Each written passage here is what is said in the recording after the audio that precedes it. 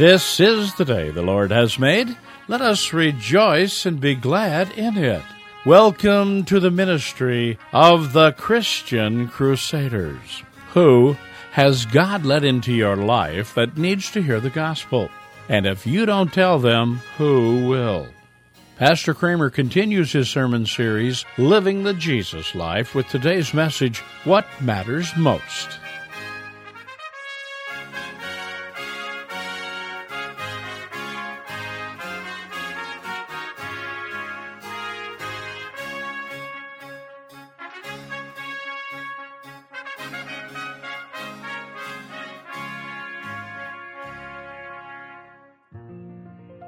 As we continue our series, Living the Jesus Life, we're going to take a look at the question, what matters most? We begin in the name of the Father, the Son, and the Holy Spirit. Amen. Would you pray with me? Merciful God, as we worship you today, draw near to us as we draw near to you. Refresh our hearts and minds with your holy word. Amen. Our reading for today is taken from Paul's letter to the Philippians, chapter 1, beginning at verse 12. I want you to know, brothers and sisters, that what has happened to me has really served to advance the gospel, so that it has become known throughout the whole imperial guard and to all the rest that my imprisonment is for Christ. And most of the brothers and sisters, having become confident in the Lord by my imprisonment, are much more bold to speak the word without fear. Oh, some indeed preach Christ from envy and rivalry, but others from goodwill. The latter do it out of love, knowing that I am put here for the defense of the gospel. The former proclaim Christ out of selfish ambition, not sincerely, but thinking to afflict me in my imprisonment. What then? Only that in every way, whether in pretense or in truth, Christ is proclaimed, and in that I rejoice. Yes, and I will rejoice, for I know that through your prayers and the help of the Spirit of Jesus Christ, this will turn out for my deliverance, as it's my eager expectation and hope that I will not be at all ashamed, but that with full courage, now as always, Christ will be honored in my body, whether by life or by death. For to me to live is Christ, and to die is gain. If I am to live in the flesh, that means fruitful labor for me. Yet which I shall choose, I cannot tell. I'm hard-pressed between the two. My desire is to depart and be with Christ, for that's far better. But to remain in the flesh is more necessary on your account. Convinced of this, I know that I'll remain and continue with you all, for your progress and joy in the faith, so that in me you may have ample cause to glory in Christ Jesus because of my coming to you again. Dear friends, many years ago, we started seeing T-shirts with a logo on them which said something like this: baseball is life, the rest is just details. Or fishing is life, and the rest is just details. Or volleyball, or soccer, you name it. And then favorite pastimes as well started showing up on these T-shirts. Reading books is life. The rest is just details. Science is life. They humorously are stating to those around us what matters most in our life. What's important to us, what we love. What would you put on your T-shirt? What matters most to you? That question, I imagine, can inspire a variety of responses. Some might say, well, my family is life, or my job, or my relationship with God, or my integrity, my reputation in the community, my friendships, my security, and the list would go on and on. In today's passage, Paul writes about what matters most to him as he lives out the Jesus life. He's reporting to the Philippians how things are going for him. Remember now, he's in prison, and prison's a nasty place to be. He knows that they're worried about him. But Paul, when he writes, it doesn't complain or ask for pity or sympathy from them at all. In fact, they hear some real encouragement. Let me just paraphrase the first part of Paul's report. Yes, I'm in prison, and I'm chained up to a soldier every day. I know on the surface this doesn't look good. But what matters most is the gospel of Christ Jesus is being advanced. We're making some real headway. For instance, the whole imperial guard of Roman soldiers around the palace now know why I am here. It's because of the gospel. That's a whole lot of people hearing about Jesus. Others as well who have come to visit me and find out why I go through all of this, as well as other prisoners, are hearing the gospel from me as well. The local Christians in Rome are actually becoming inspired by my boldness that they're seeing and are talking up the gospel themselves without fear. There's all kinds of people hearing about Jesus.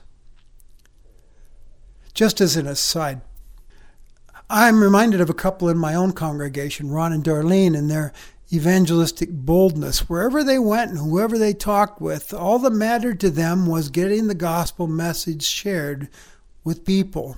The conversation always steered towards Jesus. And I have to tell you, they inspired me in my own witnessing of the gospel in my conversations. Just as Paul is talking about these Roman Christians that have been inspired by him. Well, anyway, back to the report. Paul writes, so some people are preaching the gospel for good reason. They're very sincere about it, but some are preaching the gospel from less than pure motives, out of envy and rivalry towards me. I don't know why. I guess I threaten them or their prominence in the church, but there's a jealousy I can't figure out. I know of some who preach very sound theology, good sermons, but they're filled with selfish ambition, and they seem only to be interested in promoting their own status in the Christian community as if it's a competition. Who can get the biggest church? Oh well, I guess God can even use that. I believe it. What matters most is that the gospel is getting proclaimed in pretense and in truth. It's moving forward, and in that I rejoice. The gospel's getting out. That's what matters most. Paul's t-shirt would say, the gospel is life.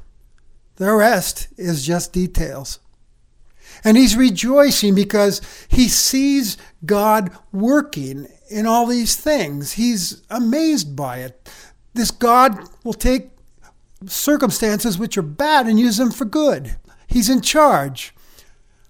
Paul could very well be thinking, I could whine and moan about this terrible situation, but I believe that I'm put here for a reason. It's the advancement of the gospel. So I better take advantage of every opportunity to talk about Jesus Christ.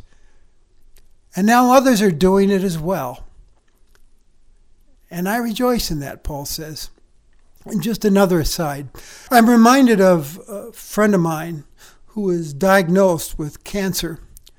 It was going to require a lot of chemotherapy, experimental stuff, could make him very sick and could kill him. He said to me early on, Steve, you know what I'm going to do? I'm going to use this to tell others of my hope in Christ as I go through this experience. Wow. At this point, we need to stop and ask, what is this gospel that matters so much to Paul or to my friends, Darlene and Ron or Rob? The gospel's the good news of Jesus Christ. Through Jesus, you see, God has done something wonderful for us that calls for a response on our part. While we were still God's enemies, sinners in his sight, God, out of love for us, sent his son Jesus into this world. You see, we were so lost in our sinfulness and in need of rescue. The wages of our sin is death, eternal separation from God, and we couldn't fix the relationship with a holy and just God who loves us but must punish sin. God in his love and mercies gave us Jesus, That's the good news. Who lived the perfect life of obedience that we could not live. And he died for us on the cross as the perfect sacrifice for our sin. The wrath of God towards sin was poured out upon his Son Jesus at the cross. The iniquity of us all was poured out upon him. And God raised him from the dead, exalted Jesus, and now he is Lord over this universe, and Jesus holds your eternity in his hands. That good news calls for a response on our part, a response to turn away from the old life of sin and turn to him in trust and receive forgiveness for your sins and a new life with God that begins now and is everlasting. That's the gospel that Paul is so concerned about. In the second section of the text, though, Paul goes on to address the Philippians' concern about what his future is. And again, we're told what matters most. He says basically this, I'll paraphrase. I know you're wondering if I'm ever going to get out of this prison. Well, I know that through your prayers and the Spirit of Christ, the Holy Spirit, this will turn out for my deliverance in some way, whether it be a temporal deliverance or eternal deliverance. But here is what matters most to me. My hope is that I stand up for Jesus well as I face my accusers in court, that I will not at all be ashamed or cause him shame, but be full of courage, so that now as always Christ will be honored and exalted with my whole being in my living or in my dying. And then Paul gives his mission statement, what his life is about. For to me, to live is Christ, and to die is gain. As he looks at the future, there you have it. For to me, to live is Christ, to die is gain. When he says, for to me, to live is Christ, he's saying, I have this unshakable faith that regardless of the circumstances, I live for Christ. What controls his outlook? Jesus. It's not about Paul and his comfort and his safety and his happiness and his economic security and his sense of well-being. It's all about Jesus Christ and what he has done. Christ is the motive of Paul's actions. The goal of his life and ministry is the very source of all his strength. His life is about serving Jesus. He says, I know to remain in the flesh, that means more fruitful labor for Jesus. I could get some more good things done, serving him in the world and spreading the gospel to believers or non-believers of what God has done for the world through Jesus Christ. And we know that it would not be an easy life.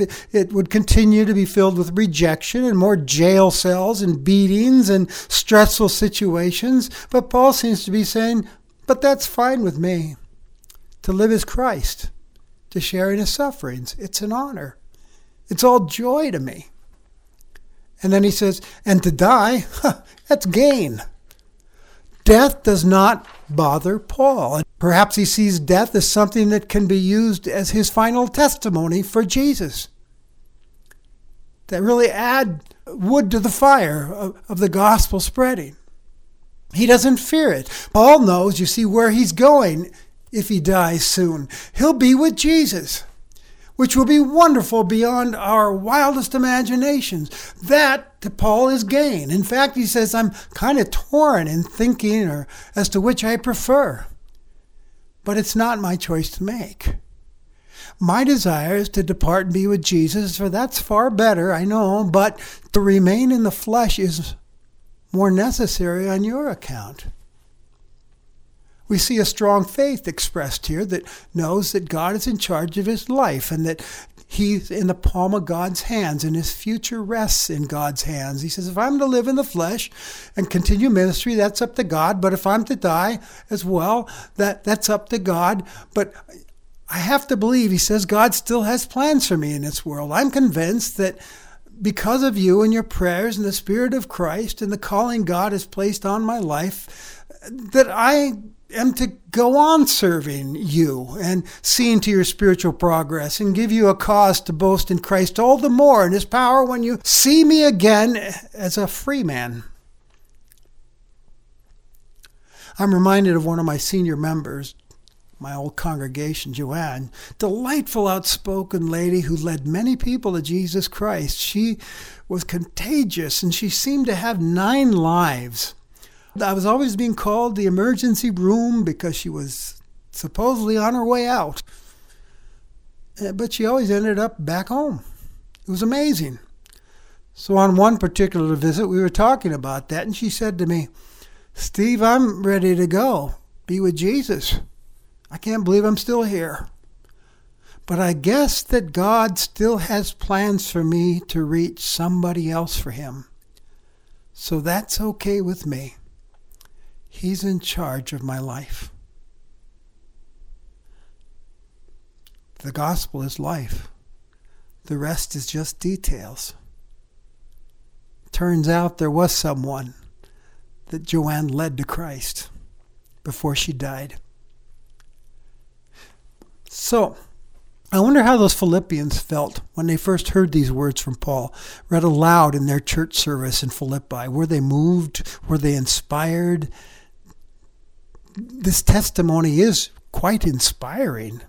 The truth is, Paul's words are meant to be inspiring, to spur us on, as well as encourage us as we live the Jesus life right where we are. They're meant to teach and reawaken the believer in Christ as to what matters most when you follow Jesus. It's the gospel and its advancement in the world.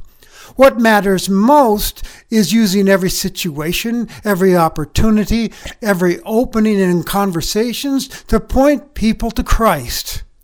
What matters most is using your life to bring others to Jesus. Oh, we so easily lose sight of that one, friends, as a vision for our lives.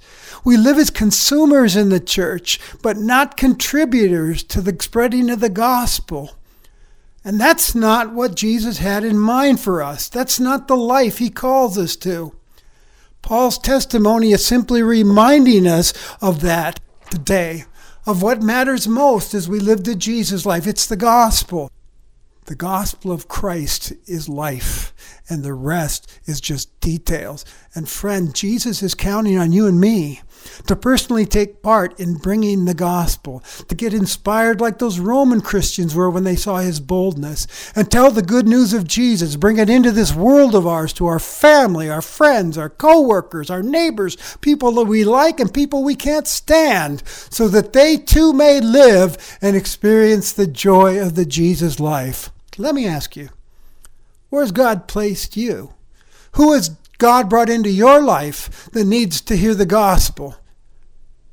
And who will tell them if you don't? Go. Tell the story of what God has done for us in Christ. Be bold, be of good courage. God will use you to advance the gospel when you stand up for Christ. The one who loved you first is counting on you to honor him with your whole being and tell others the old story of Jesus and his love. That, my dear friends, is what matters most. One of the great Christian leaders of the last century was John Stott.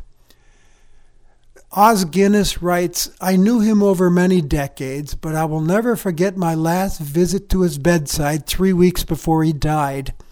After an unforgettable hour and more of sharing memories over many years, I asked him how he would like me to pray for him, and lying weakly on his back and barely able to speak, he answered in a hoarse whisper, Pray that I will be faithful to Jesus until my last breath.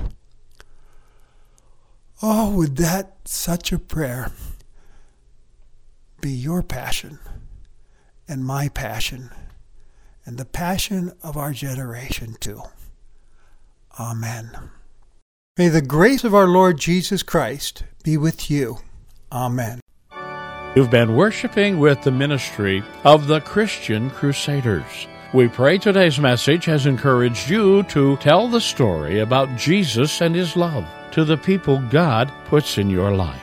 Christian Crusaders is a nonprofit ministry dependent upon the gifts from our listening audience. Estate gifts have become a significant part of this ministry and enable us to share the good news of the gospel. For information on how to include Christian Crusaders in your will, contact our office at 1-888-693-2484. You may also write Christian Crusaders at 7401 University Avenue, Cedar Falls, Iowa, 50613. We thank all who support this ministry with their prayers and gifts. If you'd like to hear today's message again, be sure to check us out on the Internet. You'll also find messages from previous Sundays and other useful spiritual tools. Visit our website anytime at ChristianCrusaders.org and on Facebook and Twitter. Christian Crusaders currently broadcast on 26 radio stations across the United States and on the World Wide Web.